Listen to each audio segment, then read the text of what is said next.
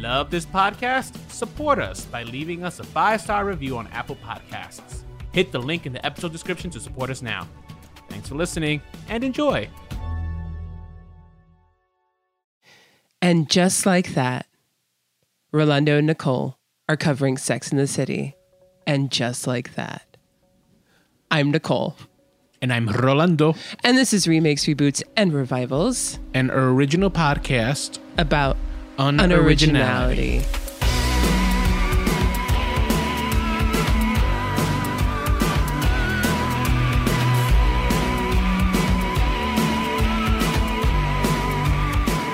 Well, hi there, listeners. Hello, lovers. And welcome to this week's episode. Before we get into this one, which I think is going to be really, really fun, I just want to remind everyone that if you enjoy this podcast and you are an iTunes listener, please go to the Apple Podcast app and rate this podcast and leave us a little review.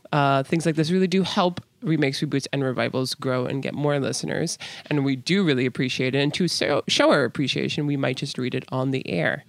So again, find us on Apple Podcasts, give us a rating and a review, and we will be eternally grateful. Thank you. Yeah, and you know what? Actually, even if you're not an Apple podcast listener, you know what? I think Shazam also takes reviews. So reviews anywhere. We'll appreciate it because we'll get emails saying, yo, you were just reviewed. And that would be lovely. It would be lovely, yeah. Even preferably Apple Podcasts. Yeah. I know you can rate us on Spotify, but you can't review us. And we want to actually hear what you guys have to say. So that's why we prefer the places where you could review us. Oh, you know what? I said Shazam like a dummy. I don't even think Shazam exists anymore. Shazam is that app that when you can't think of the name of a song, you press it and it tells you that, right? Yeah, sorry. I'm like an Apple slut. I use Apple Podcasts and Apple Music. So look at that. Wait, so what did you mean? Did you mean like Pandora? I meant Spotify. You meant Spotify. Is the one that has also reviews. Also, guys, if you didn't know, you actually can listen to our podcast directly on Facebook. So if you're on our Facebook page, you can check out our podcast right there.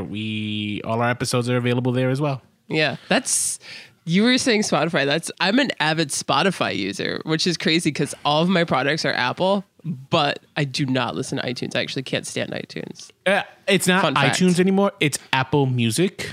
See, that's how out of it I am. But no, I agree with you. I've been considering switching. My problem is, so the reason I used Apple Music is only because I had like a year for free. And then after that, I just got used to it. You got used to it, yeah. I'm too lazy to change the subscription and then figure out what songs did I use to download, you know what I mean? Yeah. I like Spotify because I have a family plan. So under one plan, I pay for myself, I pay for my mother, I pay for my sister, and I pay for my brother-in-law. And I have one more account open. So I'm not that generous. Well, I mean, if you share memberships with other people, you might as well pay for their music. You know what I mean? I guess. But I mean, it's so funny, right? Because my one qualm is that Apple Music doesn't do their end of the year, most listened to stuff. Spotify does. And Spotify does. And it makes me so jealous that you guys get to share. I don't know what. It's not like I listen to music that much. That's the other fucked up thing, right? I'm paying all this money for a service I don't really use that much. That's true. I am constantly listening. So I think that's why Spotify I definitely I use. By the way, we usually talk about the things that we've been watching or reading or listening to. But I think, pretty much me establishing I'm Spotify and Rolando's Apple Music covers that basis. Yeah. Out of curiosity, how much does Apple Music cost per month? I think it's $9.99. Okay, that's not bad. But you're just paying for yourself? I think I get to have 2 people. 2 people. Okay. Yeah. All right. Yeah. So it's I think, I'm not 100% sure, but it's $9.99 that I pay for. I see. I pay $15, $15 or $16 a month, but I pay for 6 people. So. Well, I'd rather pay Apple Music than Tidal. Does that even still exist? Do you remember Tidal? I have no idea what that is. That was the streaming service that was brought to you by I think Kanye, Jay-Z, Beyonce, all those music, Taylor Swift. Really? Wow. It's supposed to be higher quality music, but but they charge you I think $20. I am so out of it. I'm out of the loop, guys. What a surprise. But, speaking of paying for my family or just family in general, I'm really excited because, as we said in the cold open, we're covering Sex in the City. And I kind of felt like we really needed the perspective, of like a cis heterosexual on this show, preferably a woman. I guess. I mean, I was just thinking any woman who watches, it doesn't have to be cis heterosexual. I was just thinking anyone who was a fan of this show growing up. I was actually considering bringing my friend Amanda on, but like, I don't know what kind of a following she has.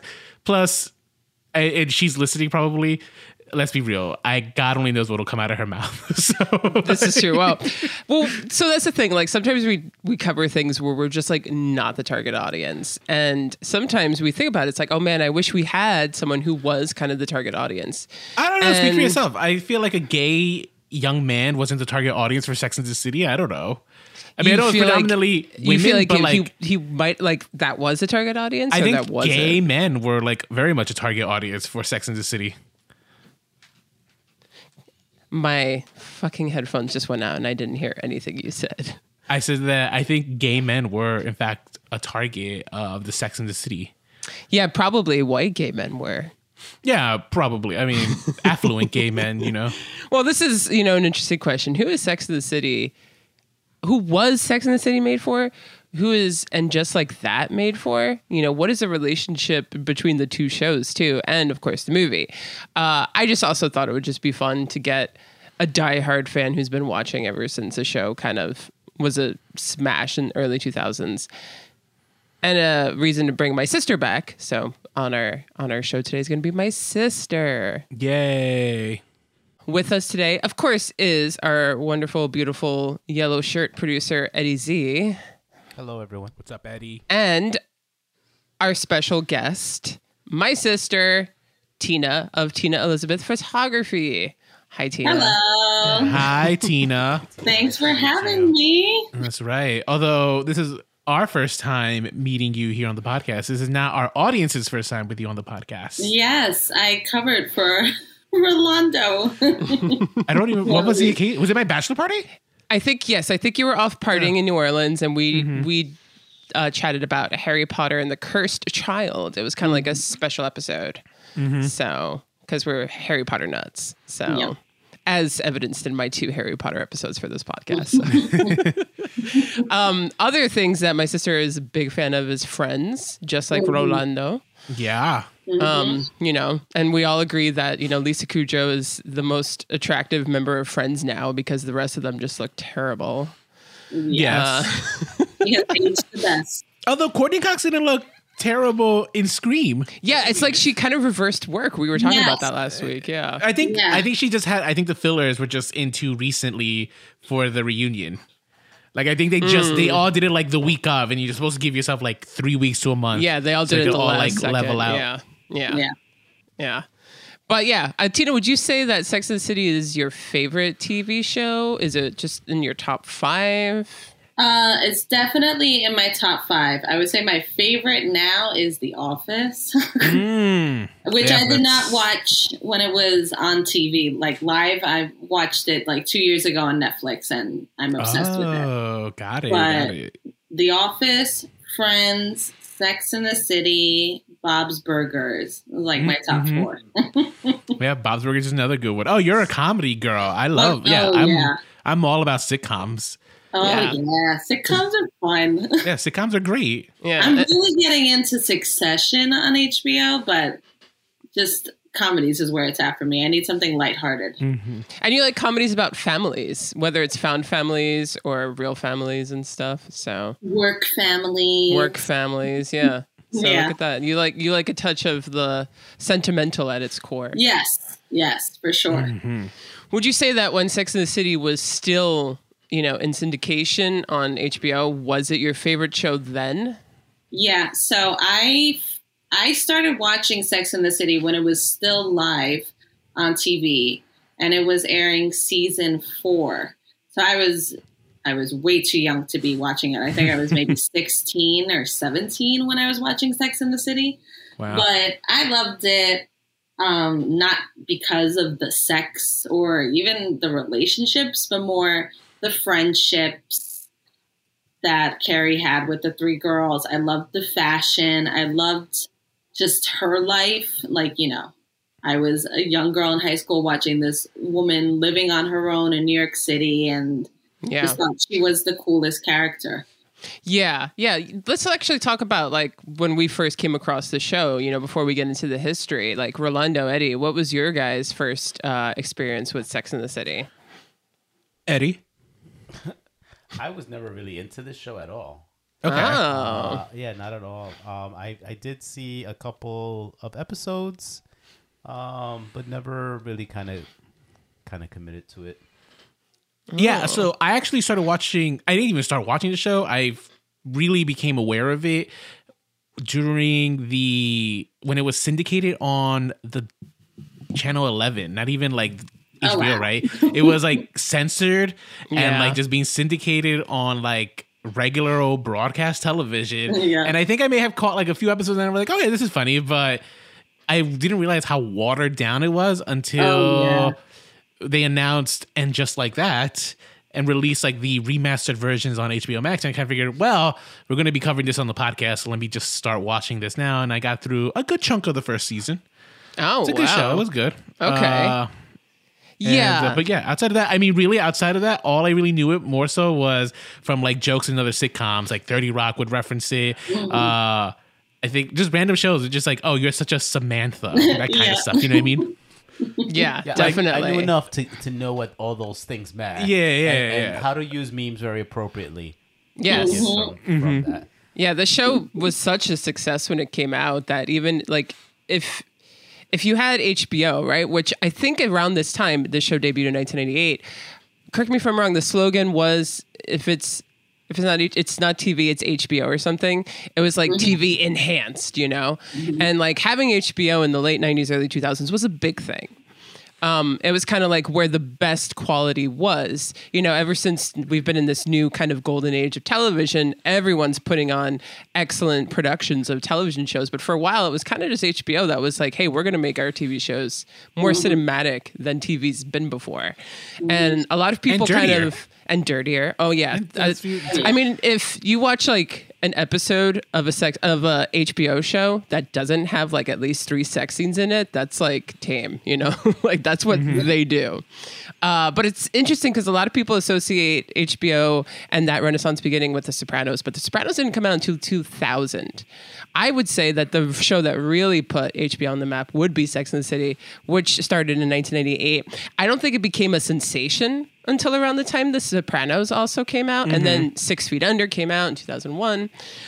I think it took a while. Like the first 2 seasons of Sex and the City are different than what the show ended up becoming, and that it really kind of found its voice later on in the seasons. But I think from the moment it kind of happened where it's like, oh, hey, here's these 4 single women in their 30s, which also 1998, you weren't seeing a lot of single women who were sexually as liberated as they were in their 30s, living so freely and not shamelessly. And I think that a lot of women gravitated towards this show because of how unapologetic it was. And that kind of representation of women was just, it's kind of like we underplay what Mary Tyler Moore was for her time period, you know, like in a lot of ways, that's what Sex and the City was, you know. And it's a shame because now I think a lot of people are, even back then, you know, a lot of people just kind of like dismiss the show as just like women being sluts. And it's more than that. It's so much more than that. It is more than that. I mean, keep in mind, I think the show was super aspirational. Right? Was that a word that you could use to describe the show for a lot of young ladies watching the show? Yeah, like I would say so. You know, all these women, they had diverse careers and they were like at the top of the game and they were living like these fabulous lives in New York. That is, I mean, what an appeal, right? I think that's why Entourage succeeded so much with like the male population, right? Because you wanted to live that kind of cool, sexy Hollywood life and just bang all these models. Yeah. Well, this will, you know, with Sex and the City walked so Entourage could run, you know? And Entourage nowhere near as close to the legacy that I think Sex and the City has overall, though. Like, I think Sex and the City's impact I mean, that's the thing. Like, if you say to someone, "Oh, you're such a Samantha," they instantly know who you're talking about or what you're referencing. Nobody goes around saying, "Oh, you're such a turtle." Like, just nobody Right. says that. You can say it to a certain group of people and they'll understand, but like it's a small group of people compared to Sex and the City. Yeah. Yeah. Sex and the City has wide appeal. I think. It's pretty ubiquitous, I think. At least its fame is, like even if you've never seen an episode, you got the gist of it. Because also the plot of the show is pretty simple. This show was created also by Darren Star. Did we know what else Darren Star has done? I did not know that he was as prolific as he was. Oh wait, actually, wait, hang on. Hang Well, on. wait, if you have to look it up, then you don't know off the top of your head. There was a big one. It's like a big TV show. There's a couple of big ones, actually. Melrose Place. And, Without looking at Melrose Place. I Melrose love Place. Melrose Place, and I was way too young for that one. Yes, Oh, yeah. but Beverly Hills 90210. And then he did Melrose Place. Yeah. I knew that they were. I knew that they were connected. Yeah, 90210. That's another one that I was watching way too young for my Yeah. my age. It was so I- good. Seriously. I mean, audiences know this. Like, I was just telling my barber today, because he recommended Euphoria, and I was telling him how like I want to start watching Euphoria because I love teen dramas, and now you're giving me an HBO teen drama. You guys don't understand. That was my dream to write in college. Like, I wrote spent a whole semester writing a pilot for like how would HBO do a teen drama, and it had sex and drugs, and guess what? That's what Euphoria is. Oh my Because mine took God. place in college. That's the only Oh difference. man, did you copyright it? No, Oh, no, that's a I shame. didn't. Then Not because sex and drugs in high school? Oh my gosh. Good idea. Maybe you want to throw some half angels in there, or That's different. That was when I was trying to rip off Twilight. he also did Younger too. he did Younger, yes, and his most recent success has been Emily in Paris, which I don't watch, but Which is a I mean, huge success. it's a very big success. Yeah. So yeah, so that's his career. But he yeah, has he. I love Younger. I've never seen actually many of the other shows. Younger is really good. really like, good. like Darren Star hasn't lost it. I like Sutton Foster, so I'll take your word on it. She's really good in this. She great, is very, yeah. very good at it. Yeah. Yeah. She was the reason I started watching it. And I stayed for Hillary Duff. And I stayed but- for Hillary Duff. I stayed for Hillary. So yeah. There you go. There you go. Came for Sutton Foster, stayed for Hillary Duff. But Darren Star just loves making a show about women and really powerful women, unapologetic, living their best lives. And let's give it to him for that. That's And you thought really he was cool. straight. I actually did think he was. I mean, I actually would have enjoyed it more if he was straight, but I guess whatever, he was gay. Right. Yeah. Anyway, I think he wrote well, obviously Sex and the City is based on a novel by Candace Bushnell, and Candace Bushnell was a columnist who wrote for, I think, The New Yorker. What did she write? Dear Abby? No, I think she just wrote a column about her lifestyle and her friend's lifestyle. It's pretty much what Sex and the City is Candace Bushnell. Like Candace Bushnell's alter ego is Carrie Bradshaw, CB, very thinly veiled for herself. And I think it was because she didn't want to write kind of like these memoir pieces, and she didn't want to use her own name, so she just created Carrie Bradshaw, even though it was like, it's like if I called myself like Nat Peretti. Like, obviously it's me, So, and the same thing that happens in the series is that Candace Bushnell's column got optioned for a book, and it turned into a book, and then she became a book writer, and she wrote other subsequent books. So, In the 90s, what a simpler time. what a simple, right? What a time to talk about You just sex. write a column, and you write a column, then you get a book deal. Now you have to have Yeah. like 1 million Twitter followers or whatever to get even considered for a book deal. Crazy. And we were alive for that time. It's not even that long ago. We were. Yeah. But anyway, so obviously they optioned it. They turned it into an HBO show. And apparently, Sarah Jessica Parker, who Darren Star had in mind when he was creating the pilot, was not into it. And she thought that it was going to be a failure. She was so certain that the show was going to suck that she was like, I'll do 3 HBO movies for free if you just let me get the fuck out of this show. And they were like, no, sorry, you're shit out of luck. And then she kind of voiced all of the things that she felt was wrong with it. And apparently, the story goes, Darren Star actually kind of like listened to them. They like put it into the show. And then she said the rest was kind of history. She just stuck it out and it became what it became. Right, And which is thank God also she part of the didn't reason. leave. Well, that's part of the reason why Kim Cattrall refuses to come back, though. Okay, so we're gonna get to that in a second. That lore of Sarah Jessica Parker is part of the reason why a part of that lore of the feud between Kim Cattrall and Sarah Jessica Parker. Well, it's so interesting because she was so afraid that it was going to ruin her career, and in a lot of ways, it's actually made her career, but it's also typecasted her, right? I feel like now nobody can look at Sarah Jessica Parker and say anything but Carrie Bradshaw. Really? What else has she done that has been as prolific as her role in Carrie Bradshaw since Sex and the City? Not before. The Divorce. Yeah. The I would Divorce. say The Divorce on HBO. I actually think that show. That show's better. fantastic. Yeah, she was great. I mean, that's just also a good show. But The Divorce, yeah. Okay. All right. No? That would be it. That would be it. One thing. Well, but that's she was also why in she keeps Glee. coming back. She sounds fucking Let's Have a Kiki. She's hanging out with like 17-year-olds singing Let's Have a Kiki in Glee. I think they were So 18. They weird. were already in college, right? That's why they were in the Oh, city. they were legal. Okay. That alone should have barred her from being back on TV ever again, to be quite Seriously. honest. Anyone involved with those last couple of seasons of Glee? I mean, well, no, it wasn't that terrible. I'm being kind of harsh, but That sequence was pretty bad. well, I mean, that was so fun. Oh my God, no. So fun to watch. What a Let's have travesty a to kiki. that song. That song is so good, and I feel like they just butchered it. so Sex and the City is as simple as it gets. It's 4 friends living in New York in their 30s. Miranda, I think, was already in her late 30s. Not Miranda, I'm sorry. Samantha. Carrie. Samantha was always older. Yes. Well, that's the thing. Okay. These 4 characters, 4 best friends. So obviously there's Carrie Bradshaw, played by Sarah Jessica Parker. She is the main character. She's the writer that all of these, like every episode is one of her columns, right? That's brought to life, So you have her narration describing it and her talking about all of her friends' lifestyles. And Carrie, I would say, as a character is, she's awkward, she's impulsive, but she's also very artistic. She really cares about fashion. She's kind of shallow, That's obsessive. Yeah.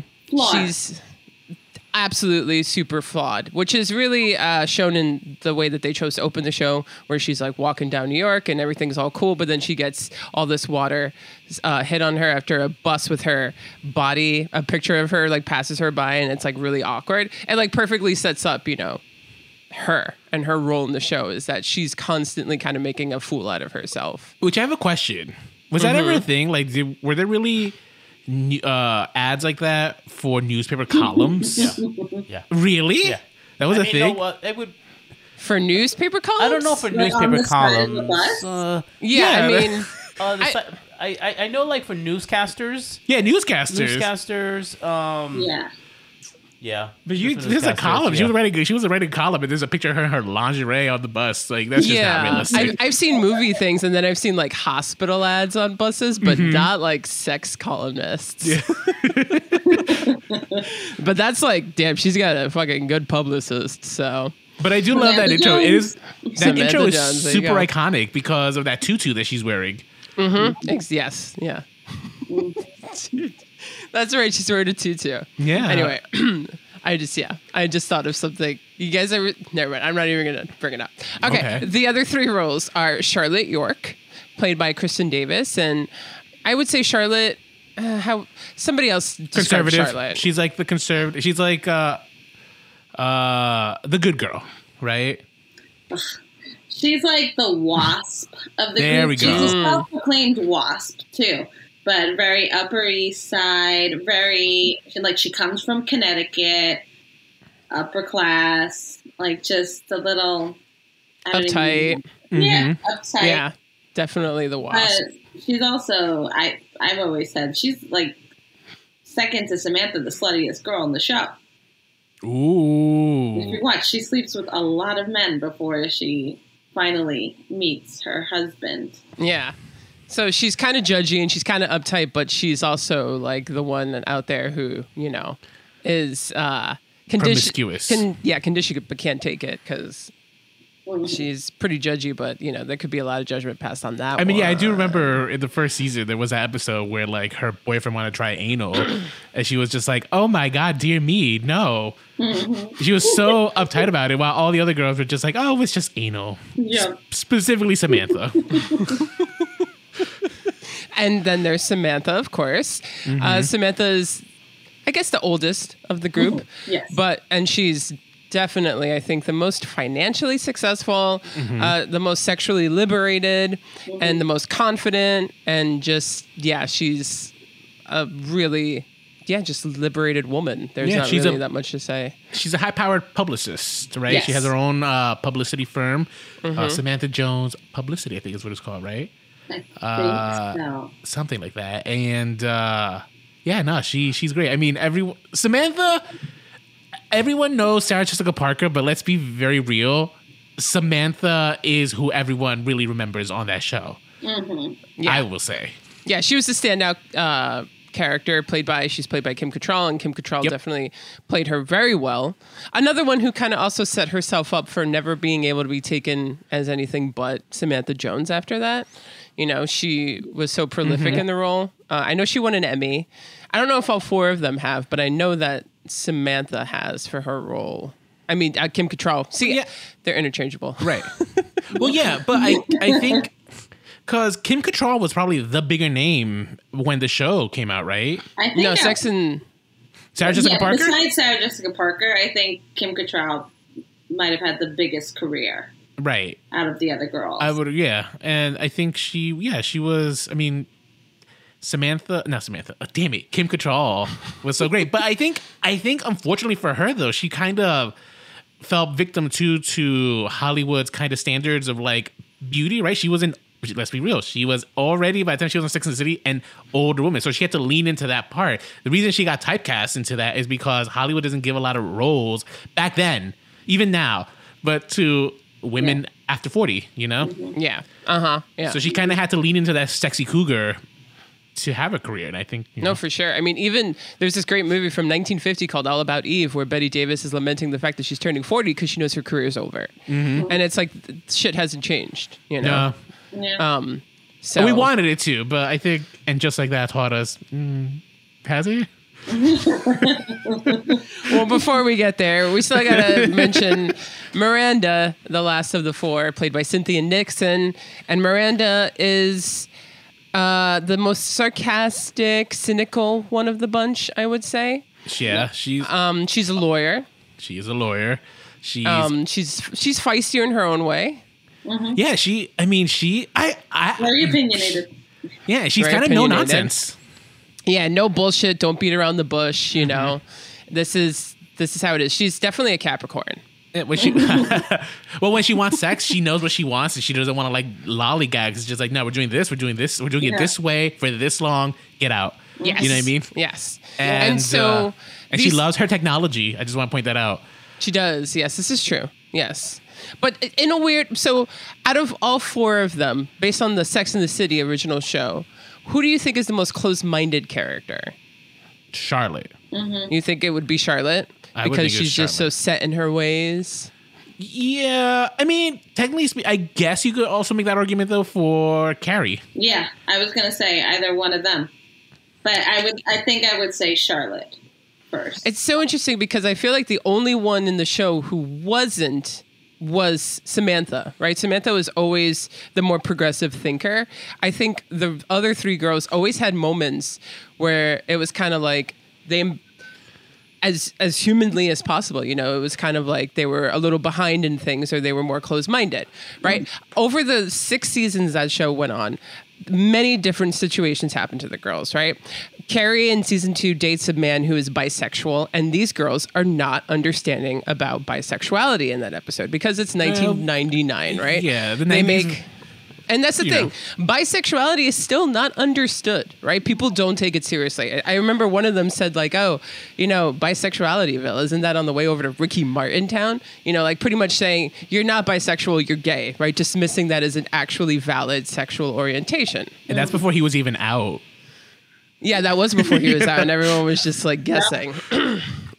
So they don't believe in bisexuality. It's like you're either straight or you're gay. Yeah. Which, you know, and a lot of people still think that. A lot of people choose not to accept bisexuality as real. I hate to say this. Oh, well, I'm going to be very upfront. I do understand there are bisexual people, but even me as a gay man, like sometimes do scoff at the idea. And I know I shouldn't, right? I'm very well aware of this. But I'm just saying, it's just like sometimes when you meet a guy who's saying it's just like, I am bi, you're just like, sure. You're just too afraid to admit that you're gay. But no, you're but part I of the understand completely. I'm fully aware of this. No, I get it. It's a fucked up thing, but I think society kind of conditions you to believe that. Like, you know what I mean? And I constantly have to correct myself on that. Well, of course, right? And that's the time that we're living in right now is we're all trying to undo the things that we've been taught by society, right? And a lot of people are kind of fighting it, but it's actually a really good thing that we should undo these things. We should learn new terms, and we should respect other people's, preferences and whatnot. So blah, blah, blah. That's just one thing, right? Samantha, and I think around season 4, starts to be taken in by a woman and begins a sexual relationship with a woman. And of course, everyone has feelings about that. And of course, the big question, so are you gay now? What are you? And I think even Samantha proclaims that she's a lesbian, that like she didn't even understand her own bisexuality. And that's just also a part of the time. There's other situations though that happen to these girls. You brought up the anal thing, how like Charlotte wasn't even open to, that type of sex. What are some other key moments that happen to the girls? The affairs are had, and some of the characters are more understanding about the fact that sometimes people get caught in a situation and make mistakes. But is it a safe space as a friend for me to like allow you to actually be open about the mistakes you're making? Or, am I going to judge you for them? Are you talking about Carrie sleeping with Big when he's married? Because Carrie was 100% in the wrong on that. Yes, right. But is it your job as a friend to judge that friend, or yes, I had to warn them of the hellfire they're like subjecting their souls to? But at the same time, like you can tell them, hey, you shouldn't do that without being a judgmental asshole and actually being there for your friend. I'm supposed to be like, okay, yeah, you're ruining this married You're couple. such a Charlotte. It's funny. I always believe myself to be like a Samantha, but I actually think I don't think I'm actually a Charlotte. I actually think I'm more of a Miranda, to be quite honest. I think most people are Miranda. Yeah, I would agree. Where He's I think Miranda 100% the most relatable character. Interesting. I have no idea who I am. I think you guys have to tell me which one I am. Miranda. Miranda? Why? Because I'm cynical? I mean, aren't we and all? opinionated? Yeah. I've always kind of, not that I'm the main character of my own life, even though I like totally am, but I've always felt more like Carrie just because of the awkward mess she could be. And I also feel like an awkward mess most of the time. I think that like, so here's the thing. Well, Tina, when was the last time you rewatched the show? 2 years ago. Okay, so fairly recently. Yes, So yes. rewatching the show, has your perception of Carrie changed since when you first watched it to now? Now I see it and I do think, all right, you're a little bit dramatic and obsessive, like I said before. But I do still love the character because she's not perfect. And I think before Sex and the City, they always kind of showed women on TV as perfect. And, women don't sleep around with men. Women don't chain smoke. And women, don't sleep with their ex-boyfriends and shit. And it just kind of broke all those rules about women on TV. So Carrie, to me, was really important because she did all of those things. She was not perfect. She was an obsessive girl. And, girls are like that.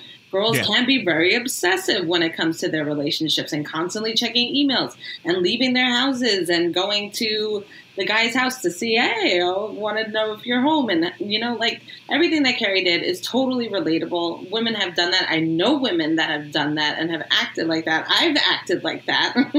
So I still think before and just like that, she was a fantastic character. Okay. Yeah. And just like that has changed a lot of my views. Well, the reason I was asking was because I happen to have heard some women who were fans of the show who realized that kind of Carrie was, as they grow, it's just like, oh, Carrie was kind of the brat. Like, we should have been all striving to be Miranda, not Carrie. There have been so many times in that show where Carrie will call them all complaining and bitching about whatever's going on in her lives. And they're all like, I think there's one episode where she calls each of them one by one, and they're all like, Carrie, I don't have time for this shit. Call her. Carrie, I don't have time for this. Like, none of them can take her tiny little issues.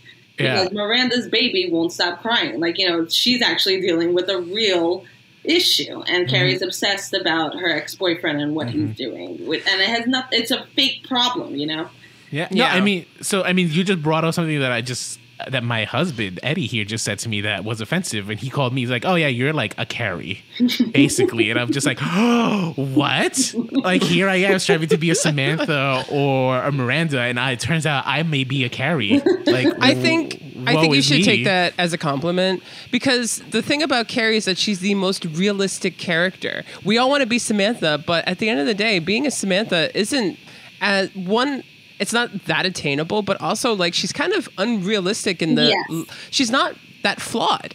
Carrie is flawed, and human beings are flawed, right? And I think that, we see anti-heroes in movies, and we see it so often in men, but then we get like an imperfect woman, and it's like everyone judges her. It's like, no, that's actually why I really love Carrie, is because, wow, I can relate, and that is the most fucking humanistic thing I've ever fucking seen. Like, yeah, I've done that where I've called a bunch of my friends and had the same fucking conversation for 3 hours in a row. Or I've been obsessive. I've embarrassed the shit out of myself.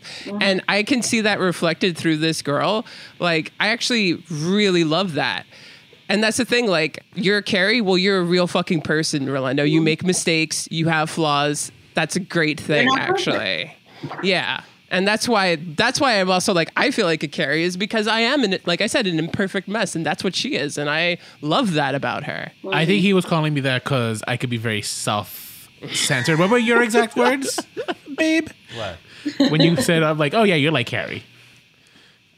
I was talking about the shoes. You have so many shoes. Throw away a pair, please. Just please. They're everywhere. There you go. Look at that. But I will say that I think also watching this show and then all subsequent versions of it is that I also just really like Sarah Jessica Parker. I like her as an actress. I like her vibe. And I think I also like Carrie because of the way she plays her. I swear, I don't know her birthday, but I can guarantee you that Sarah Jessica Parker is some sort of fire sign, because I can just tell from her acting that I would vibe with her. I feel like she is a Capricorn, isn't she? No, she's definitely a fire sign. Sarah Jessica Parker, there's no way she's an earth sign. Let me see. March 25th. Right, she's an Aries. Look at that. Okay. She's a fire sign. I knew it. I fucking knew it. With that fact ASAP. Look at that. How did you know her birthday so quickly? It's simple Google search. I keep all these tabs open, so you guys, when you guys ask ridiculous questions like this, I'm ready. I know. She's like, I'm good. All right, I'll check it. The big thing, though, obviously, that is important to Sex and the City are some of the relationships that they had. The big one in Carrie's life is her relationship with a character called Mr. Big, who is kind of like this Wall Street hotshot womanizing asshole who does not treat her very well throughout the course of the show. Before Trump was he was like what we thought Trump was cool, right? We thought at one point Trump was cool, and then that's what he kind of was. Yeah. Well, when like a character like that was like hot and people actually wanted to like sleep with him, now nobody wants to sleep with a guy like that. At least I don't think so. Yeah. Maybe I'm wrong. I don't want to sleep with any guy, so you guys tell me. I mean, I saw Chris Noth, Mr. Big. Mr. Big. Yeah. I mean, he was okay. He's cute. Yeah. He's not like, I'm looking at the other love of her life, which was Aiden and stuff. Aiden, and obviously, Aiden was the hotter one. I guess. I thought they were both fuck ugly. Yeah, Aiden was goofy, but he just automatically treated her better, and she just he was not worthy of him. Yeah, she was a self-sabotager for sure. He was such a good person. Yeah. And she didn't deserve that. And that's a lot of like people who are more person for her. Yeah. They're usually either like Team Big or Team Aiden, but at the end of the day, like Carrie and Big kind of deserved each other. So yes. Samantha, had many, many flings, but at the end, they kind of paired her with someone who was much younger than her, with a character named Smith Jarrett. Charlotte ended up converting to Judaism to be with her husband, Harry, who was like just pretty much at least like physically not the type of guy that Charlotte saw herself being with. He was like, a bald. That's what I always love that, because throughout the entire show, Charlotte knew exactly what she was looking for in a man. She was looking for another wasp that was just like her, a gorgeous husband. She found that with Trey McDougal, who was played by Kyle MacLachlan, and then he ended up being impotent. He could never get it up. He was not sexually fulfilling her, and they ended up getting separated and then eventually divorced. And then Harry Goldenblatt comes along, and he physically is the exact opposite of what she wants. And she spends the whole episode where they hook up just complaining about everything about him. Like there's sweat dripping from his head. He's got corny jokes. He, has food on his face, but then he ends up being the best sex of her life and treating her like the person like a wonderful person that she is. Yeah. And he's got a great personality, and stuff. And that's the thing, like most of the relationships that they end up settling for in the show too, all these characters come to learn something. Charlotte obviously, learns that looks aren't everything and status isn't everything. And Samantha kind of learns to open up her heart. Carrie, I don't know how much she learns. Yeah, Miranda and Steve. Their dynamic isn't as like she had to learn a lot to accept him or learn a lot about herself. She becomes a mother while Charlotte is so desperate to become a mother. That's a big storyline. And she becomes a mother and like doesn't marry Steve right away, chooses to become a single mother and all this stuff. So like they throw all of these things at these women that never felt kind of forced. It all felt kind of, to me at least when I watched it, I haven't watched it in a long time, but I remember it very well. Felt pretty organic for the characters in the original run, at least for the first 5 seasons. The last season was a little hard with the painter, Alexander Petrovsky, I think is what they called him. That was that, and then her going to Paris. That was a little weird. And then it was a little weird when like Friends ended the same exact way. Yeah. It's like, what the hell's with this Paris thing? Yes. It's romantic. I guess so, but it became like a cliche. So that's how remakes, reboots, and revivals is going to end. By the way, Rollando's going to go to Paris, but then he's going to come back. Bring him back. And then that's kind of, how they decided to end the show. And the show ended in 2004. I think, television by 2004, that was right before shows like Breaking Bad and Mad Men came out. I think The Sopranos was still on, but it was also ending. Yeah, it was still on. Yeah, Entourage had just came on. Entourage just started, yeah. So now all these next generation shows were coming out. And it was kind of a perfect time for Sex and the City to, leave with their legacy intact and kind of like be remembered as one of the best shows around. Oh, is that why you think it ended? Yes, they always said that. They said they always wanted to leave the party early. I'm pretty sure those were direct quotes. They wanted to leave the party early so they didn't ruin a good thing. Yeah, that's not what happened. Yeah, that's not what happened at all. Ruining a good thing. No, literally. That's not why. But that's not why the show ended, though. No, oh well. No, yes. Should we now talk about the tea? Plans. Fuckers. Well, so here's the thing. It took them only 4 fucking years for them to be like, "Oh my god, we can't take it," and make a movie, right? And the first movie came out in 2008. It was followed by a sequel in 2011, and there were plans for a third film. Because they thought that the second film was good. For some reason. So they decided to make a third film. I don't think the second film wasn't critically liked, but it did perform well in the box office. When the best thing that your movie has to offer is Liza Minnelli performing Single Ladies at a gay wedding that she has no reason to attend, your movie is not good. That's the best thing about the movie. Anyway, but before we get there, Sex and the City, the first movie, was pretty decent. It wasn't anything too ludicrous. They didn't go to Dubai and have Liza Minnelli perform at a gay wedding. It was just simply Big and Carrie, wanting to get married.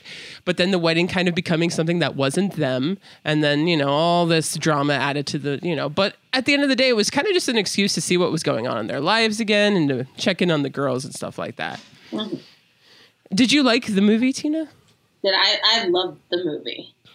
I was very nervous going into it, but when I saw it, I ended up loving it. I still love it. I still think the first movie is really good and enjoyable. And I was really happy with how the story went in the movie and ended. Yeah. And I would have been fine with that. Yeah. Did it feel like organic for the characters too? Like, oh, I see this actually happening for these girls. Yes. Yeah, I saw it. Everything about it was believable. I believed that Big would get cold feet and, not show up. I believed that Samantha would get tired of LA and would want to go back to New York. And, everything with Miranda and Steve, he had cheated on her and, she had a hard time accepting it, but then they got back together. Because there's love there. I love that. I don't remember what happened. So Miranda was cheated on? Yeah, Steve cheated on her. Yeah. Really? Oh, I didn't know that. He slept with someone. It was one time, and it was just because they hadn't done anything in a while. Okay, well that still tracks. Yeah. So. Yeah, and I think Charlotte, she had adopted a baby at the end of Sex and the City. Did she find out she was pregnant in the first one? There you go. She got pregnant in the first movie. Yeah. Yeah. I think I remembered that. Yeah. Yeah, the first movie, and I actually remember seeing that in the theater. You saw the Sex and the City movie in the theaters? Yeah, well, I saw it opening night at midnight. Oh, nice. Full of women, and it was one of the best movie experiences ever. Oh, I can only imagine. Like gasping at Carrie's closet. When Steve said, I slept with someone, everyone was like, like it was so fun. Yeah, all those like women reacting at the same time and being like, oh my God. Yes. Yeah, it was great. It was definitely fun. But it worked. It wasn't anything too crazy. It wasn't like, oh, for the movie, we got to put them in an exotic location. All the things that apply to the logic of the second film did not apply to the first one. They kind of just wanted to continue their stories, and that's what worked about it. That's what didn't work about the second one. They're like, let's send the girls to Abu Dhabi or Dubai, one of them. Well, whatever. Abu Dhabi, yeah. Yeah, and let's have them sing karaoke, which is something that they would never fucking do. But that was the problem with that movie is not just that. Besides the fact that they went to Abu Dhabi and did all this bullshit, they were all just suddenly caricatures of themselves. And it was like, who are these characters? Like, why? And not even like that they were so far from who they were, but they were just like nutty. Like all of them were just acting ridiculous. For no reason. Yeah. None of it made sense. Well, yeah, they put like these two gay characters, Stanford and Anthony, together to get married. Which would never happen. Yeah, in the show, they hated each other.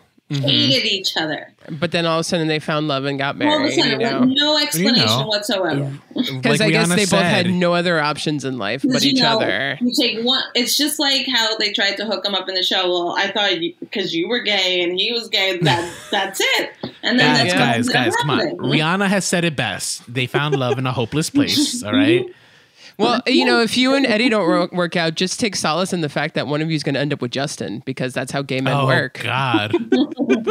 That's literally how it worked in this show. See, you say that now, but Liza Minnelli is going to be performing at your wedding in 10 years. And that's the thing, too. Like, just this outlandish wedding that they had. It's like a one that is just full scale. They had the whole gay men's chorus and fountains going off. And did I mention Liza Minnelli performing? So it's just like, what am I watching? Is this still performing? Sex in the City? They had like the whole gay male chorus there. Like the Washington, D.C. gay man chorus, apparently, where it's like 100+ men. They had sparklers and a fountain going off, shooting water, and Liza Minnelli. So it's just like, yeah, okay, you want it to be gay, but like who can afford that? And like, what kind of world are we living in that this isn't good taste in Sex in the City language? And that's like the tone that the film sets it off. So it's interesting because it was still a commercial success, right? Yeah, no, I mean, and that's a budget of $100 million.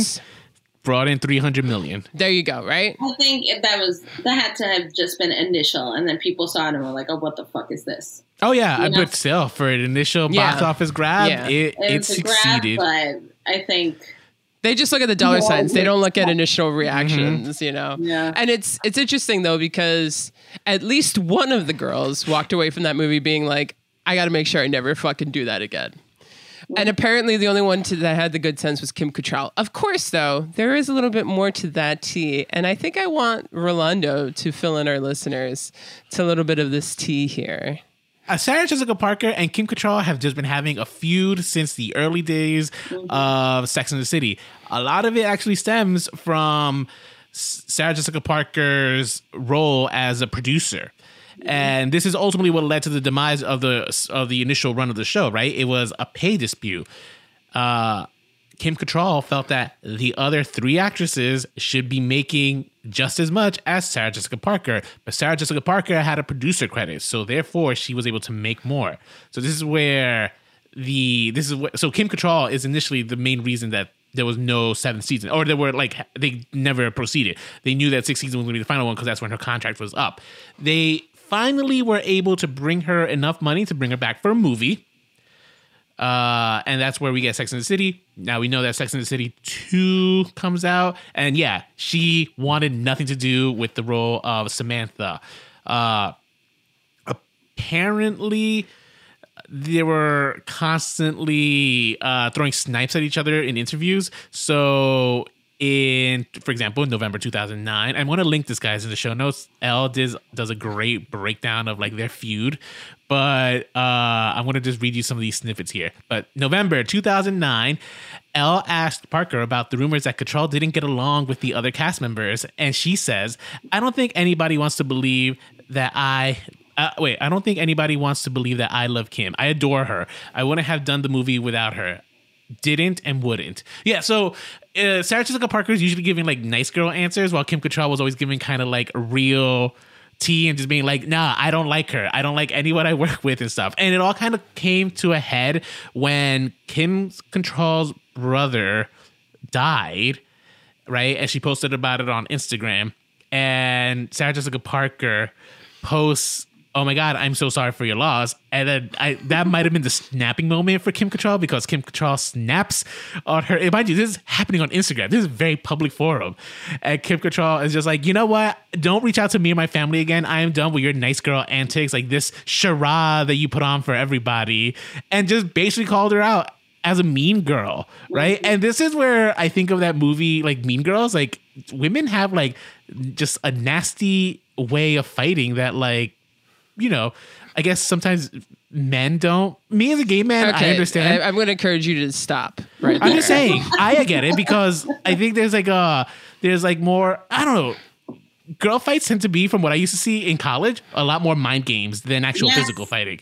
And like me as a gay guy, I also used to play those mind games too when fighting with other guys who would resort to brute strength. I could do both. I'm just saying. Yes. So it was rumored that in 2016, the script for Sex and the City 3 was approved. However, Sarah Jessica Parker in 2017 says, no, this is her quote: "We had this beautiful, funny, heartbreaking, joyful, very relatable script and story. It's not just disappointing that we don't get to tell the story and have the experience, but more so for the audience that has been so vocal in wanting another movie." That's what Sarah Jessica Parker says in 2017. Kim Cattrall in 2018 kind of wants to correct the record, and she says the reason it's leaked that like the reasons that she didn't want to go forward with the Sex and the City 3 is because she didn't like the script that involved a big dying and Brady sexting her. Now, keep in mind, Brady was like, 15 at the time, right? So it would have been having Kim Cattrall's character like having sexual messages with like a minor. Again, keep in mind, like, we've seen Samantha so hypersexualized. Like, obviously, Kim Cattrall's going to be like, enough is enough. Now I'm going to be flirting with a minor. Exactly. I think she was like, you know what? I'm done degrading myself for your character. Like, I can't be the only 50-year-old woman here having sex all the time. Mm-hmm. So, and, you know, she then goes on record and saying, nah, she's just done with Samantha as a character, wants to move on with her career. You know, in quotations, I won't put that, like, you know, whatever we consider a career nowadays. Like, has she been on Dancing with the Stars yet? I feel like that's going to be one of her career moves. And finally, it was in 2020, December, we get the news that they're going to proceed with a Sex and the City show without Samantha. And as the year progresses, we learn little details such as the renaming of the show. It's now called And Just Like That. And I think the biggest FU to the original run of the show is that Patricia Field, who was the original costume designer for the show, and keep in mind, we had a lot of great wardrobes in the original one, is not associated with this show. And you know what, guys? It shows. Yep. It shows. 1000%. Crazy. Isn't it crazy how it shows? Wow. Thank you so much for setting that up. So are we Team Kim or are we Team SJP? I'm Team Kim because I really hope that she's holding out enough. I hope that she shows up for the final episode of this series. I don't think so. I hope that they threw her like a shit ton of money just for her to come in for like 5 minutes saying like, hello girls. And that's it. Like, I hope that she got her 7-figure salary just for that. SJP wasn't even on the set for her saying Yeah, that. that's exactly. And it's just like, but you know what? She got her money. Yeah. And she got And to the fans not got really what they want. Yeah, and she had to be associated with this kind of. I feel like Trainwreck is a little bit harsh way of calling this show, but this show is very, I think, a little problematic in my opinion. Oh yeah, just a little. I think I say a might. little. I think I'm Team Kim just because she was the only one that realized, like kind of leave a good thing alone. Yeah. Them constantly going back to Sex and the City is just ruining the reputation of the original show more and more every time they now revisit they're ruining it. their own reputations as well. for That what too, they've yeah. done. I'm Yeah. totally Team Kim. I was a little on the fence, but after seeing what they're doing, Yeah. I'm 1000% Team Kim. So the new And Just Like That takes the show and the movies into account, right? So it's just kind of picking up where the last movie kind of left off. It like plays the music from the movie in the It show. does? Does doesn't it? even Oh, I play the didn't- theme song. Oh, look at that. Wow. Yeah, no theme song. It's just all of these shows now don't have time for theme songs. They just like to put the title up and that's it. That's what's cool these days. Yeah, I wish I had used a better font. I was just about to say, and it's like the worst title card every time it pops up. I'm like, Yeah, ew. it's just like no design whatsoever. It looks like it looks like someone did it on like Photoshop, not even on Word. Yeah, not even. You know? Not even. Yeah. They use paint. Yeah, Shit, yeah. But it's interesting because the moment the show starts, what do they address? That Samantha's not there. yeah. They It- waste no time. I mean, getting I into it. appreciated that, but then as the episodes went on and they're constantly mentioning her, I'm like, all right, like we don't need to talk about it all the time. I like that they talked about her first thing, got it out of the way in the first episode. That was fine for me. But then that she kept being brought up over and over again. I was like leave this Yeah. bitch alone. You don't think it was kind of shady the way they did it though? I thought a it little was shady. Yeah, I thought that they were kind of making Carrie a victim of Samantha's games. Yeah. And it makes no sense. It makes absolutely no sense No why she would sense. just suddenly stop talking to them. Oh yeah, I mean the week this show came out, the TikToks I was seeing about people just be flipping out saying it's just like this is not Samantha. Like Samantha No, would just she would not. never do that. She would Yeah. not do this. She's not that close-minded. No. Right. Like that's the thing that like she's the one person who would never judge any of the girls no matter what they were fucking doing, whether it was cheating or just like being an awful person. She was never judgmental. Well, so not like just that. why I would she think- care about that? Well, it was more so about the fact that like the reason they broke up though was because Carrie fired her as a publicist, right? And it's just like I just don't think Samantha was established enough that like I don't think Carrie would be who's reading columnists anymore or books even. You know what I mean? And that's So it's just exactly like- what she said. Like, I don't, like no one's I- reading books. I so feel like didn't Samantha read would have dropped that. her first.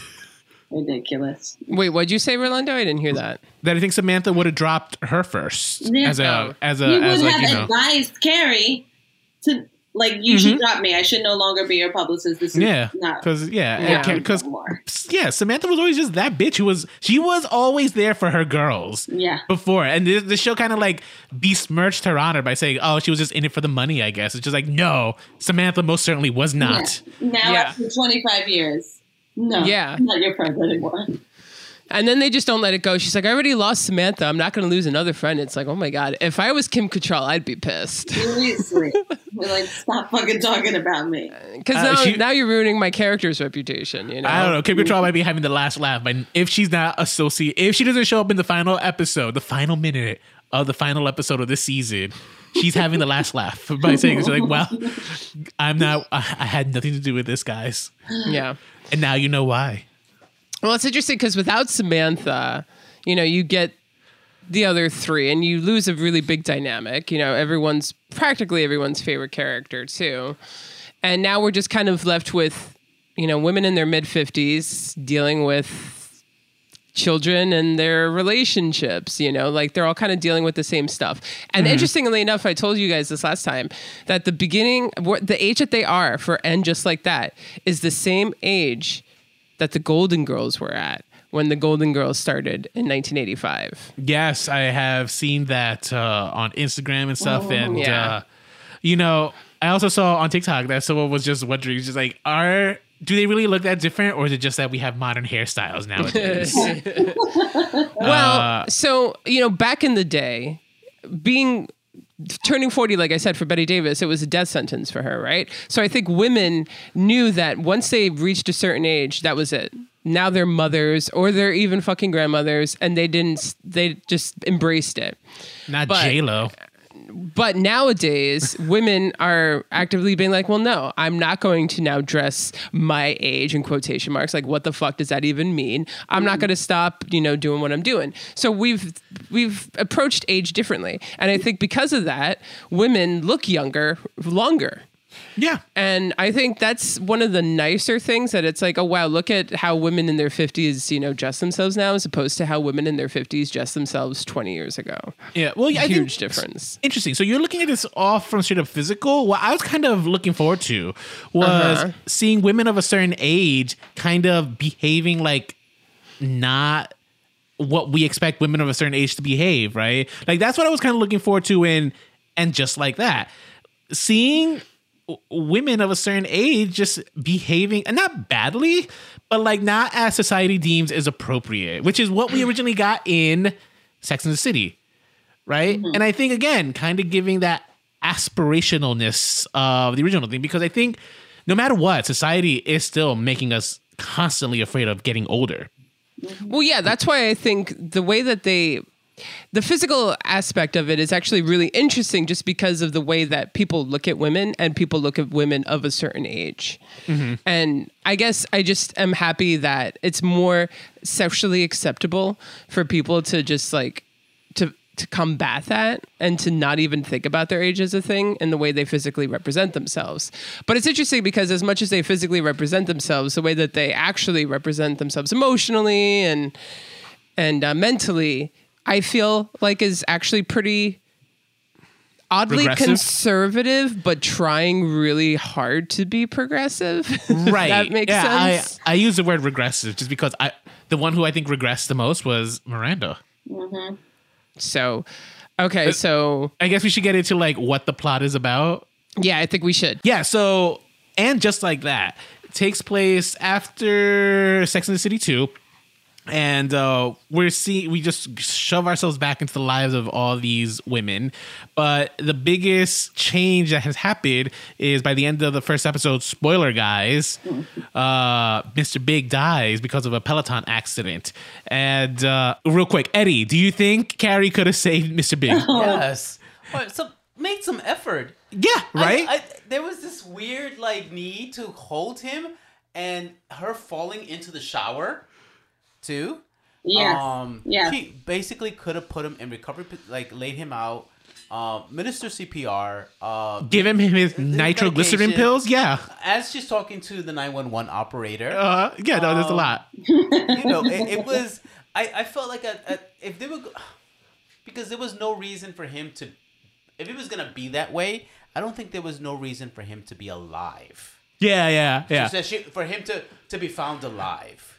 You know, I would have thought that it would have had the same power that it was. It could have been much stronger, like it was for for when Buffy found her mother dead. Yeah, I agree. Yeah. Finding your dead body. And, and then you in that moment of like you think they're alive and they're just kidding or something, or stop playing, or but I felt like you have seconds, do something. Yeah. Yes. So why are you getting your shoes wet, damn it? so Tina, do you agree? Do you think that Carrie could have done something for Mr. Big? Absolutely. When she Right? walks into the bathroom and he's there, like, slumped against the wall, and they look at each other, like, I'm just like, what are you doing? If I walked into the bathroom and I saw my husband like that, I would have been like, hello? What's wrong? Like, what's wrong with you? Are you okay? Oh, my God, you're not talking back. I'm calling 911.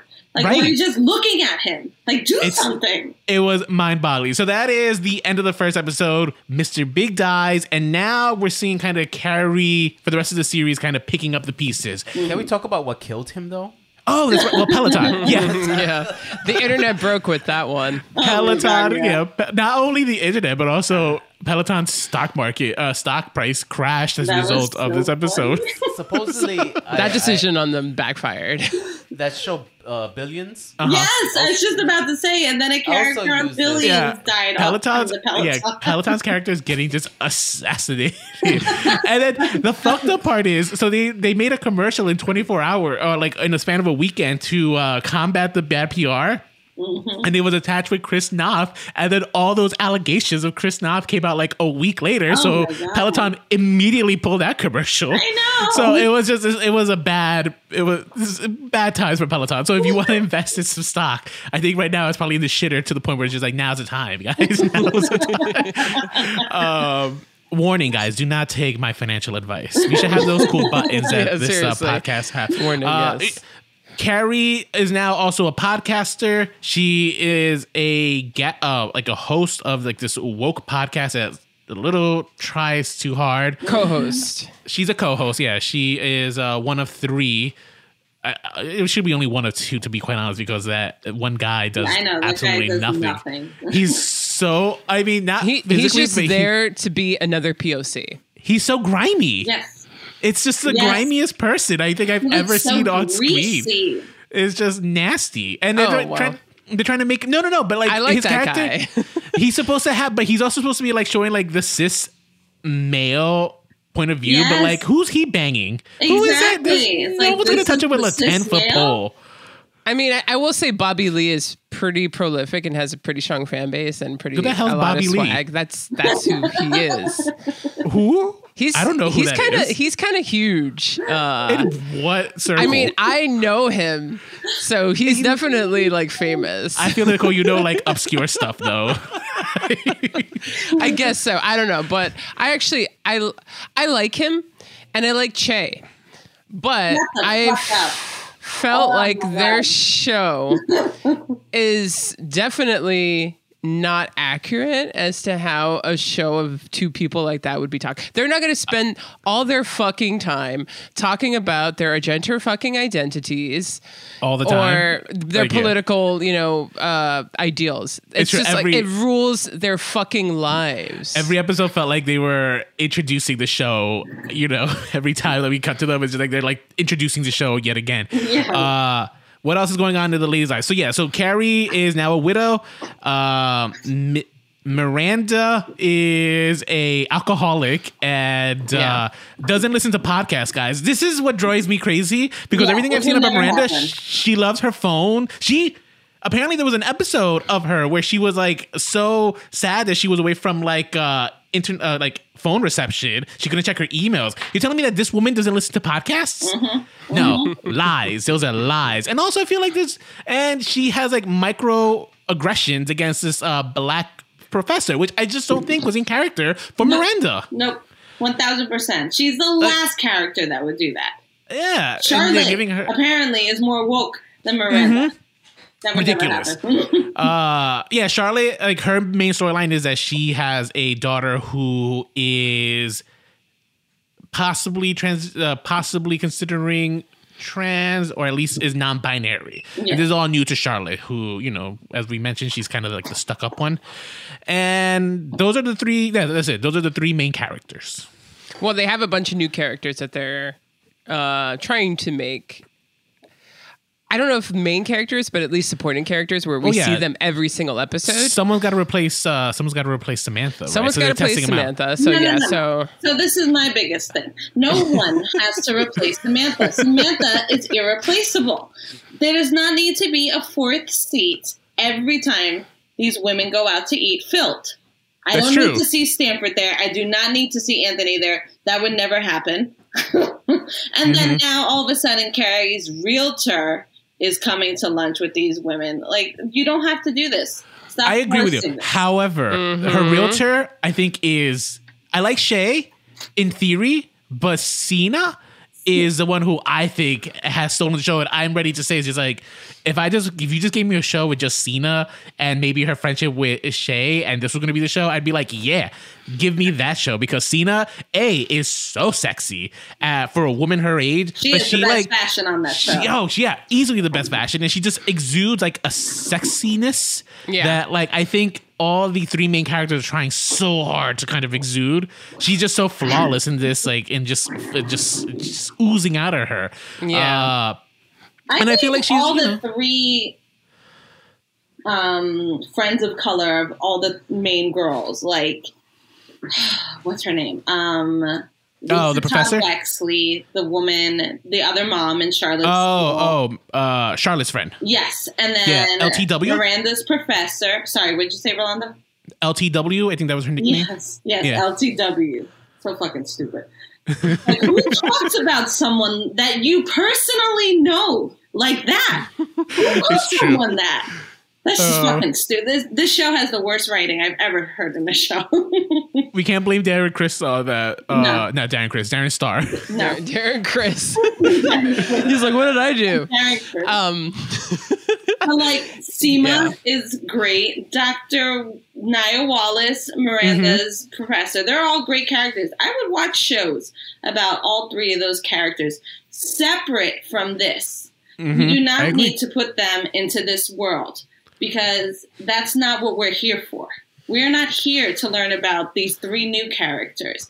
I'm not here to watch that. I'm here to pick back up with Miranda, Charlotte, and Carrie. And that's where this show fails, is they're putting way too much else into this world, and we don't give a shit about that. I don't care to know about anybody new. I don't give a fuck if this professor can't get pregnant. Oh, well, I don't give a shit. I don't know you. Oh, yeah. I feel like who are you? They started crossing the line once they started giving me just scenes with them. And I was just like, what? Why am I getting her story? Like, this came out of nowhere. Yes. Like, when all of a sudden they showed the professor's husband, and he was talking on the phone, I'm like, who the fuck is this guy? And then you saw that he's talking to her. I'm like, I don't care what you guys are talking about. Look, I am aware of why the creators tries to introduce these new characters, specifically also people of color. Yes, but it does feel a little bit like forced, like service. Yes, like, you know what I mean. Like it feels very much like they're checking out those boxes. Yes, specifically, so I like Shay as a character in theory, but Shay is crossing off so many boxes with her monologuing and stuff that it just feels like a caricature. Oh yeah. Like, she's on stage and people are laughing, and I'm like, but she's not funny. Yeah, she's just no jokes. She's just trying to empower people. Bookings for all these different events. Like, she gets a Netflix show. She gets a Netflix comedy special where everybody in the audience stands the entire time, by the way. Yeah, right? Yeah. That. She gets a spot in a parade or a, what do you call it? A protest, whatever it is. It's just like, is she the only non-binary person in New York that she's just they are constantly speaking everywhere that they go, you know? Like, it's the only non-binary person that these companies are hiring. And she's supposed to be hilarious, right? Like, Miranda's just dying of laughter anytime she either is watching her perform or listening. But literally, she's not saying any jokes. She's just there for people to go, woo! Right, woo! right. You know, like representation and all this stuff. Because it's also like, that's, you know, like all POCs want is just to hear things for us to go, woo! You know, it's just it's like a couple years ago, this show got flack. Like, a lot of shows in the past got flack. Like, how come there were no people of color in this show? Absolutely. Because this show took place in New York City, the most diverse city in the world. That's not true. The women did date black men. They did date Hispanic men. Wait, did she? Like, I actually, this is the world that I don't think I ever saw in. an episode where it was always white, the episodes that I watched. I mean, a good majority of them were, but it wasn't like they didn't. But so. But so they're trying to make up for that by putting Carrie in a podcast with an Asian person and a non-binary person and a disabled person that also works there. Plus, Charlotte's daughter is going through her own transition. Plus, each woman is going to have a friend of color. It's just like, it's too much. And we don't need all these storylines. Yeah, I mean, it is a bit much because... These are the same girls who didn't accept bisexuality not that long ago, and now all of a sudden Carrie's going to a Diwali dinner. I just don't know if I buy that life for her. I mean, I'm not like necessarily against her having other friends, but I also just don't think she'd be that woke in her life. Well, and the things that I liked about Carrie was that she was a really flawed person who was really embarrassing, but all of a sudden she's like this super woke, like composed person. I just don't fucking buy it. I actually kind of would have liked it if they were more resistant to change because, and this is before you, I do want to hear your rebuttal, Rolando, but this is also kind of like my overall theory about this show. And one of the things that I've brought up a lot on this show when it comes to reviving TV shows is that I believe people don't like change in media, but change is a very necessary part of life, right? You have to change. Change is healthy and change is necessary. But people hate change. People are scared of change in their own lives, but even more so in media, right? We just don't like it. What we want to see is what we're used to. Don't change it up. And they are changing things up. And these characters are changing. A big one is what's happening to Miranda. This is not the Miranda we know, but we all know what happened in Cynthia Nixon's own life. And we know that this is what they were trying to make it more realistic to who Cynthia Nixon is. So it's not incredibly unlikely that this would happen, it's not the Miranda that we know. So it's interesting because this whole show, me watching it, has made me think about our relationship with change, because they are trying to change it so much that it's no longer the show that we recognize or that we were looking forward to seeing, if we were even looking forward to it. When I saw the first episode, I was like, okay, this is good. I like this. This is very much like what I watched before. After that, it changed a little bit, but then by the fourth episode, I was like, I really dislike this. I agree with that. Like by the fourth episode, for sure, is kind of when the show's trying to be not Sex and the City anymore. Yes, once you realize what they're doing, it's like, this is not likable. None of this is likable, and I don't know if it's because things are changing. Like, we get that these characters are growing and things are changing. It's just, for me, it just feels like they're just trying too hard and it's not believable. Yeah. Where's the line get drawn between like changing it so much to actually like staying true to who these characters are? Because, things happen in the movie, but it was something that felt organic. None of this has really felt... Some of it feels somewhat organic, but a lot of it hasn't. Ooh, all right. So this is where I want to come. I'm going to counterpoint you a little bit here. So, and I'm fully, keep in mind, I'm actually not, I only really saw like the first season of Sex and the City. I'm not like the biggest fan of Sex and the City, right? So I don't have like a connection to it. But I will say this. You said that you want to see these women resistant to change. I'm okay with kind of seeing the changes these women of a certain age are going through. That is fine with me, because I think on some level we need to see some of that change, especially of this white women of this certain age. They need to kind of go through a little bit of a change to kind of get with the times a little, because like, let's be real, the word Karen is around for a reason, right? Technically speaking, like I feel like, these three would be Karens. Samantha would never be a Karen. But these three all have the potential to be a Karen at least once in their life. Once a week, probably. You know what I mean? So, I kind of like the fact that they're kind of expanding their circle a little. And I actually didn't think, for example, that like specifically Carrie going to a Diwali event isn't that far. It didn't feel outrageous to me, because I think the reason you needed Big to die was to... Otherwise, we'd be stuck with the same story, right? Yeah. So yeah. it's either she has to get a divorce and then we're watching The Divorce on HBO again, or he dies and we have to see Carrie kind of pick up the pieces. That's okay with me. Yeah. Her friendship with Seema developing, that felt organic.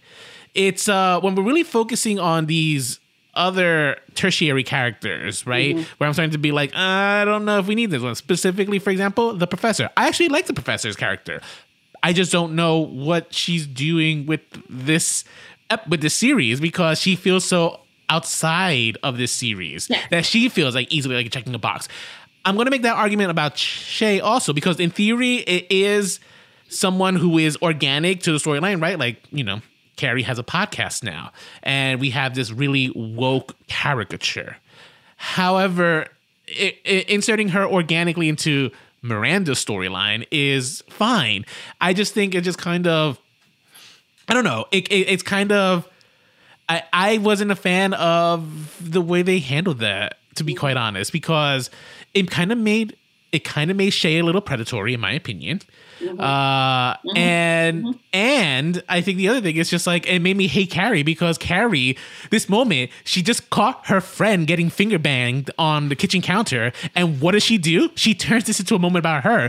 Oh my God, I peed my bed because of you. I'm just like, yo, girl, your best friend here is getting finger fucked. All right, and you have nothing else to say except the fact that you pissed yourself on the bed. Like, how about okay? We should talk. Exactly. You're married. Like, what's going on? Happening? Like, you let me pee myself. Like, so yeah, like she was so mad, but it was about the wrong reasons. Yeah, that's very Carrie. You know, that's the thing. I think this show was making me. I'm liking all the other characters. I'm hating Carrie so much because she's always finding ways to make things about herself. That's Carrie. I know, but like, here's the thing. It's just like this is where she should have grown up a little. Like you would think the death of her husband would make her see these errors in her way, but like, nah, they just made them like worse. But I think that that's it. Grief does that to you. Yeah, like, I don't know. It magnifies that sense of. You're so sensitive of these external things too. And at the same time, everything can be like, I'm in pain. I'm sad. You know, I just lost the love of my life. You know, I don't care about your problems because they don't seem to be as big as what you think you are because talk to me when you lose someone that you really care about and that you really love. But that just feels like, well, who wants to be with a friend like that? Who's always going to one-up you? It's just like, I'm going through this in my life. That's true. My husband died. Just like, oh, all right. I know, like, cool. Okay, you win, I guess. Yeah, like, not only did her husband die, but she has to get hip surgery and all her friends are like at her bedside 24/7. Like, I understand her husband died, but it's just like, all right, but like, you're also rich. Both of these women have children. You know what I mean? Yes, they're older children, but they have like actual lives and other people that they have to care about. And now they're stopping all of that to come over here and babysit you for no reason. Like, you're not even sleeping. You're in your own world. You're in a daze. What am I here for? Like, you don't want my help. You're yelling at me when I come to help you. Yeah. And I feel like Carrie was so mean in the first couple of episodes to Charlotte.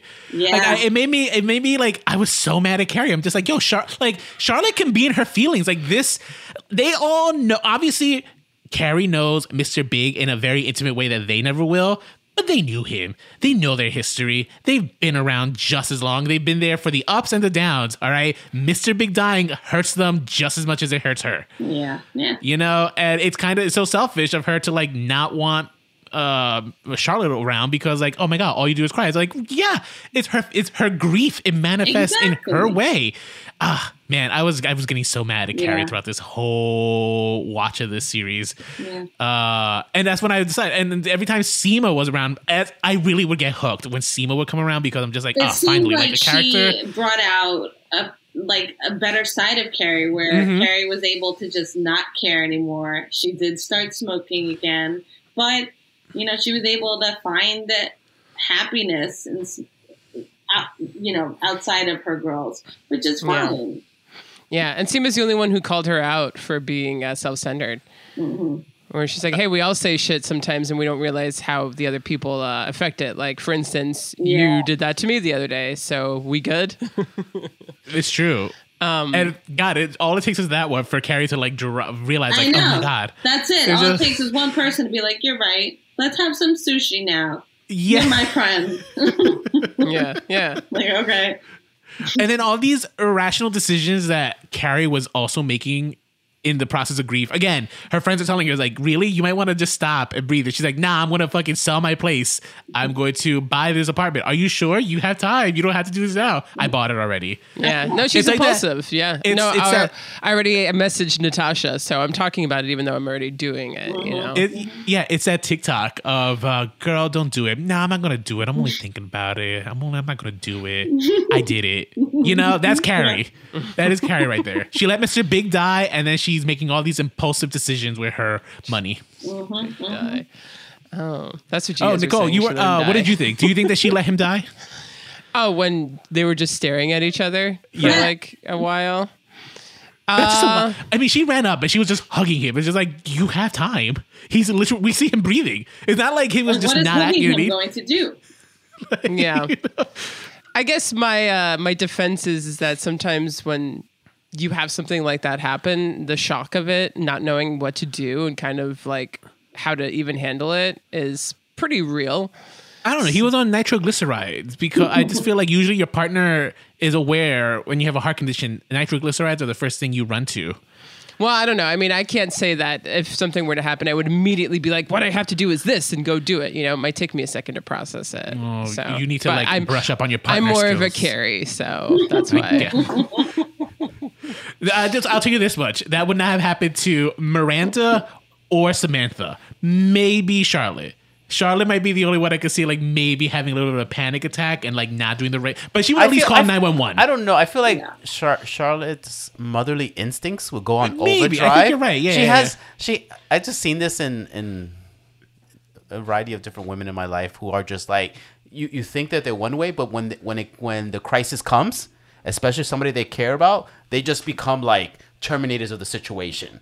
They're like, do this, do this, do this, do this. I got this. Don't worry about this. You know, blah, blah, blah. Yeah, you're right. I can see that for Charlotte too. Yeah, it's just Carrie. Carrie only wanted him to die for the drama. That was so dramatic. The shower was going. The shoes were ruined. It was just, The shoes. They did the closing of the I was shoes. just like, take the shoes. Wait, were those shoes in the first movie? Were they important from like the first movie? They were the wedding shoes. I know. Yeah. I assume that we see them from the first movie. I never saw the first movie.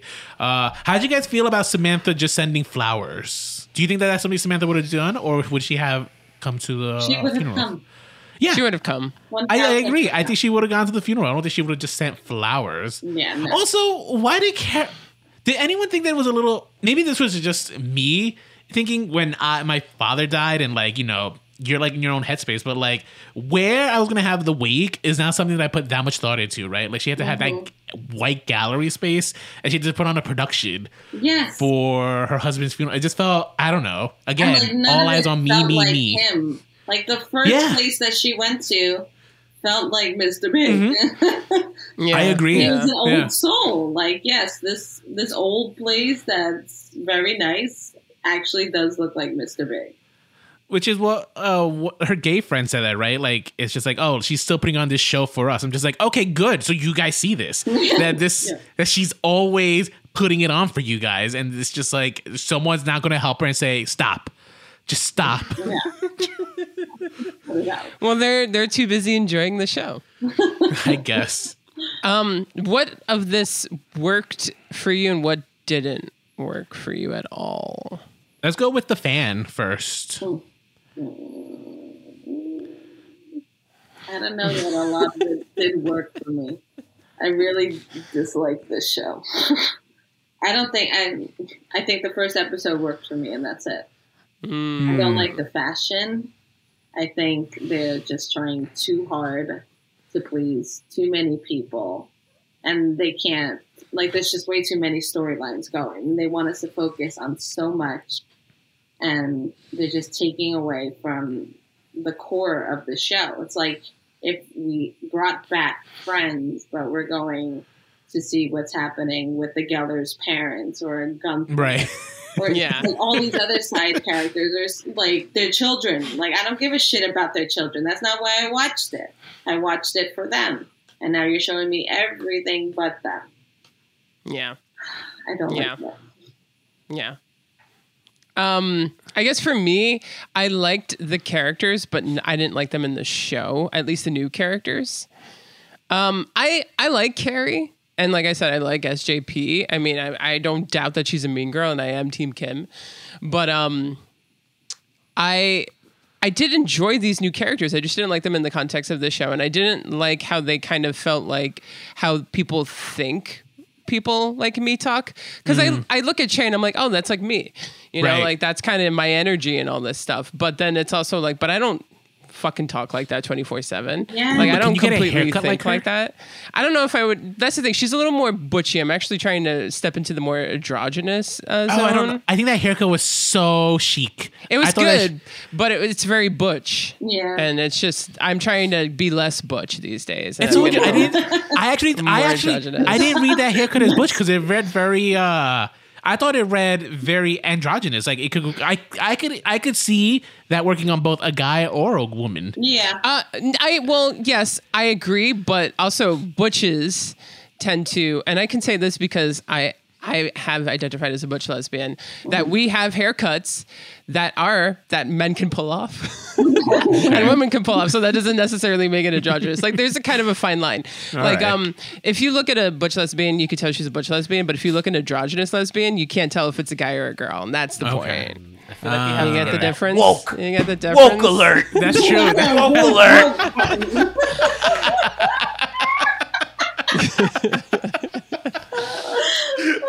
We need that for the podcast. That's pretty good. But like, I don't know. And I don't know how much I buy her with Miranda.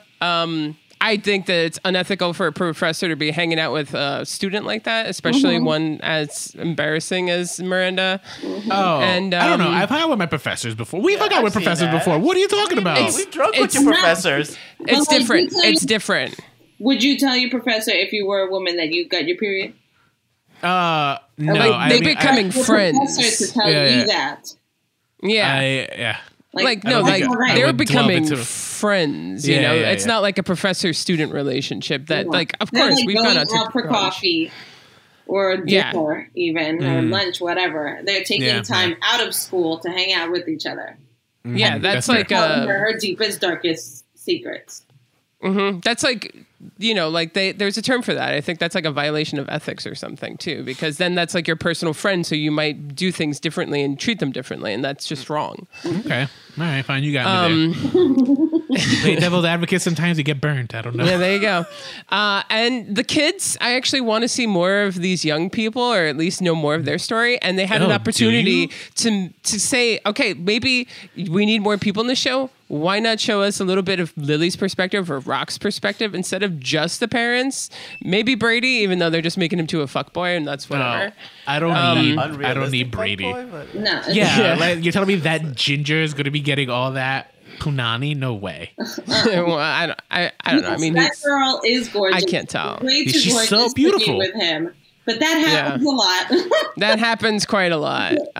You know, so. Way too much. But I also But- don't buy that Miranda and Steve just like completely give up on their marriage and parenting their child. That this girl just lives with them and they just let him fuck her And in then the she's next stepping room on and they condoms. hear it. Like it just that's crazy that these two characters would allow that.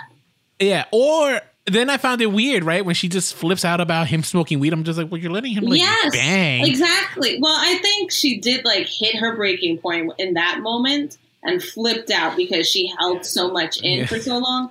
But then for the next episode to show that he's right back to doing the same bullshit. Right, right. Like it's like, okay, so what good did that do? Yeah, Yeah. he is the most. He's actually the truest of the sitcom type of characters, right? Where they all revert back to status quo at Yes. the end of each episode. So Yeah, he's there was an episode. I forget which one it was, but I think they're playing tennis or something, and it cuts to Eye of the Tiger playing, and it turns into like this whole comedic sequence. And it was at that very moment that I was like, "That's right. This show is being written by baby boomers who are trying their utmost to be relevant, and yet they're choosing Eye of the Tiger as a comedic thing, something that has been so overused and so 25 years ago that it just showed its age, it showed the writer's age, and it immediately So dated much of itself. This shows the right. Yeah, and it was Nicole, just like in that little gesture that it all came like full circle for me. I'm so disappointed in you because you had a moment right now where you could just say, and just like that, I realized. But you did All right, it. let's put it back. And just like that, I realized, and then we can insert it. But yeah, I mean, that's the thing too. I think, you know, they said that at once upon a time, apparently they're like, oh, we're going to leave the show and leave it on a bang and stuff. And then they fucking ruined it. And then they ruined it again and they ruined it even more. And it's like it's like that episode where Carrie desperately wants to be cool, but then she doesn't realize like how she's coming off. That's what the show is. Yeah. And that's pretty much, you know, and why. all they do is talk about how old they are. And it's like, Yeah. oh my But God, shut up. Didn't the Golden Girls too? Golden Girls didn't always talk about how old they were. No.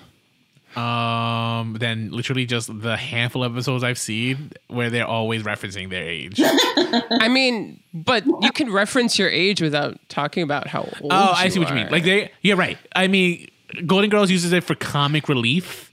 Yeah. Right, Yeah. where they're here, This they're is just not the literally just same. complaining about being old, which is the opposite of what I would want this show to do, right? Where it should be showing it's just like, yeah, who cares? Like, Yeah. we're fucking fabulous. They all arrived to Big's funeral, and Harry and Charlotte greet Miranda and Steve.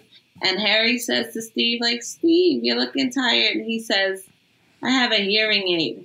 Like, why? Why are you bringing that up? Like, oh, I'm miserable. I have a hearing aid. Like, I'm not mentioning that to anybody if that's my issue. Like, yes, we're at our friend's funeral, and I can't hear in my left ear anymore. Like, Oh, that's- well, I mean, we know someone like that who is constantly referring to their hearing aids. So, like, you know, and maybe that is just true of men of a certain age. maybe. Oh, really? That's hilarious. Yeah.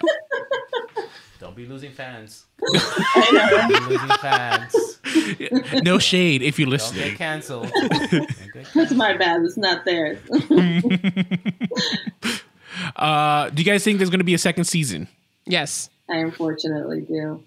Yeah, I thought I heard that it was renewed, but I'm looking it up. I don't think it's been officially renewed. I think it's just rumored to have been renewed.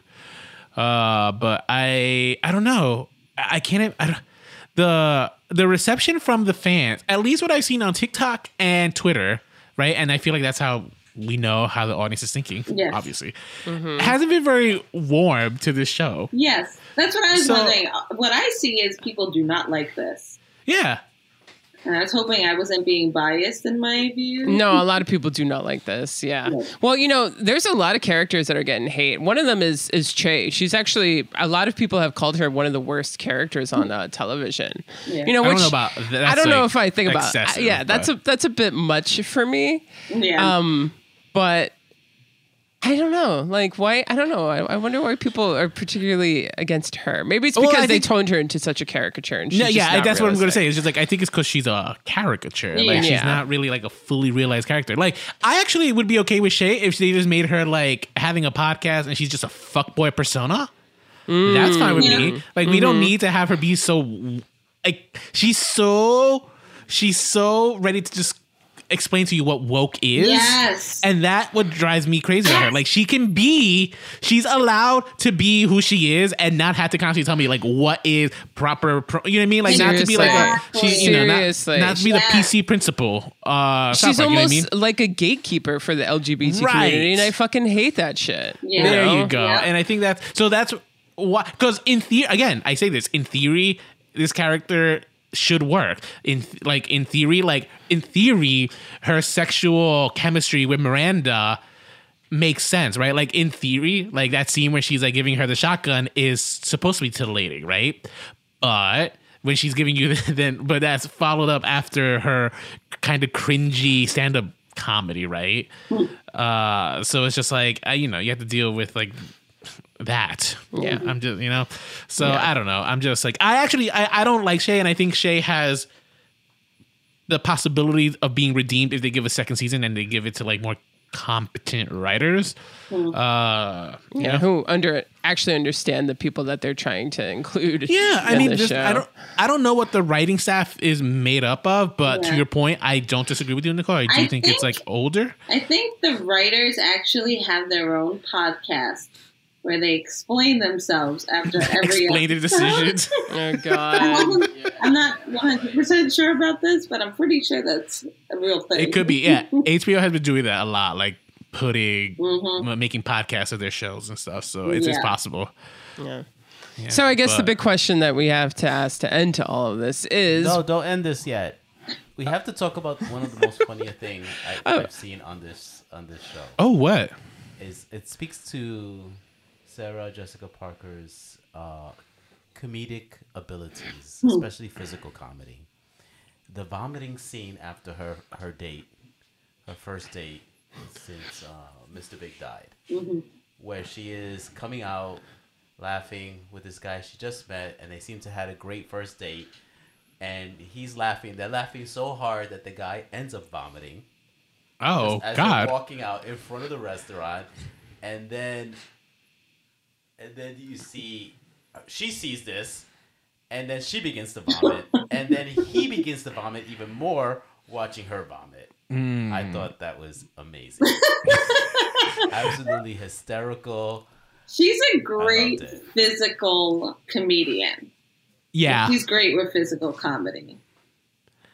I Yeah. would. I agree, and And it's so that funny. felt like Sex in the City. Like when, I mean, of course she's on a date with the person, things go wrong, and it's funny.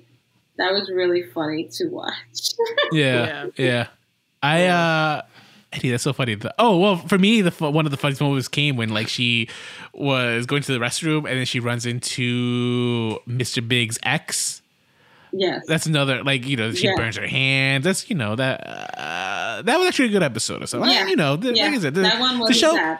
I don't think the show is a complete flop. I just think it's just like a little misdirected at times, a lot of times. But it's a little try hard. yeah, for sure. Oh, yeah. But Nicole, to your point, was this question needed? No. Was this show needed? No, Was it needed? absolutely. I mean, No.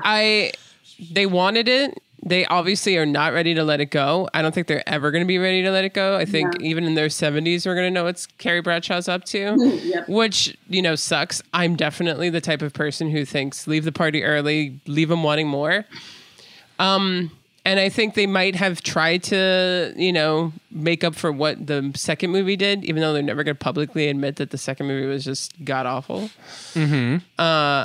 And they just want to be relevant, and everything that they were going for, it just was just. It hitting the seemed mark. like, missed the mark, and just kind of seemed like, kind of a desperate attempt in a weird way. I don't know. Desperate Again, bad event. I don't think it's terrible, and some of it does work for me, but some of it doesn't, and I don't know. Yeah. It was just, but overall, it was just absolutely not necessary. 100% not necessary. Okay. We would have been fine without this. So Tina, you agree Oh with yeah. that? Yes, I 1000% agree. Yeah. This is not necessary. Eddie, do you have anything to chime in? Do you think it was I necessary? have no opinion about this. I really don't. Yeah, no, I mean, I agree with you guys. I don't think this was needed. I don't think this was needed. The only way I would say it was if they had just copped the money and, had Kim Cattrall come back. Because what I'm realizing as I'm watching this is just like Sex and the City was funny. Like it was a funny show. This one is a lot more dour. Yes. And that's not what I wanted in a Sex and the City show. I felt like every time it started, it was sad and quiet, and it wasn't enjoyable. And then the very last thing it showed you left you with a gleam of hope that, okay, Carrie's feeling better, or the situation's looking lighter, and next week will be better. And then it just goes right back to just being like a downer, and Yeah. with all of them. Like they're all Right. going through shit that's not fun to watch. Yeah. Yeah. And it's Yeah. not what I expected from this show. So I don't like it. If I'm watching, I don't know, what's a drama that's on TV right now? Euphoria. But yes, What- if I'm what- watching Euphoria, I'm expecting, some heavy shit. I'm not expecting that with this. Or This Is Us. Yes, This Is There Us. you go. Yes.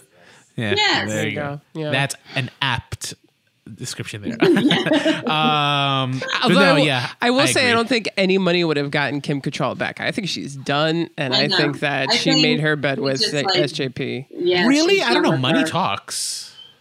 I guess, but like I don't know that she seems to hate SJP. I genuinely think that they're going to give her 7 figures just to come back for 3 seconds to be like, "Hello, girls," and that's it. I've Cut to seen a black. lot of people say that they're thinking she might show up. Yeah, I Yeah, guarantee you. that's Or it's true. gonna. Oh, here we go. Here's how I predict it's gonna end. Samantha walks in. Oh, girls, what have you gotten yourself into? And then Carrie says, "It's like," and just like that, Samantha was back in our lives. Oh my God. And then it cuts to black. Boom, right there. I got HBO. Your ending right there. Give me that SJP money. Yeah. Also, the ending of every episode, and just like that, is terrible. I agree. Because just like Tina says, it like ties everything up really neat, but then what the next It's just episode going picks up is backwards. it just ignores all of that. It's Yeah. just so terrible. yeah. So that was a big one, but Yeah. Yeah. But what do you guys think? Are you Sex and the City fans? Have you seen the new show? And just like that, do you have any thoughts that you want to share with us? Please do share them with us. You can email us at remakes.rebootsrevivals@gmail.com. We're active on Instagram at Remakes Reboots Revivals, Twitter at Remakes Podcast. We're active on Facebook, facebook.com/Remakes Reboots Revivals. We're also on YouTube. And if you want to phone in and share your thoughts with us via your beautiful voice, you should call in to our hotline and maybe we might play it on the air. And that number is 862-248-2326. That's 862-248-2326. And I think that should just about do it. Tina, if anyone wants to find you, what's some of your social media handles? Where can they could I was going to find say. you? All my social media handles are Tina Elizabeth Photography. You'll see lots of pretty weddings and my babies. Oh, yeah. And maybe some rants about and just like that on her Plenty of stories. rants. I hate this But yeah. show.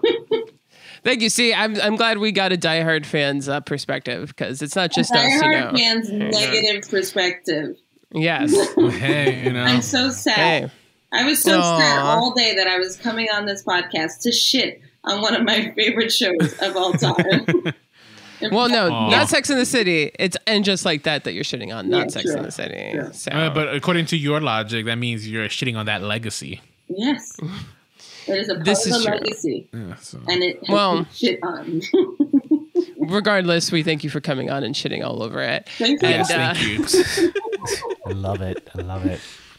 And until next week, Stay original.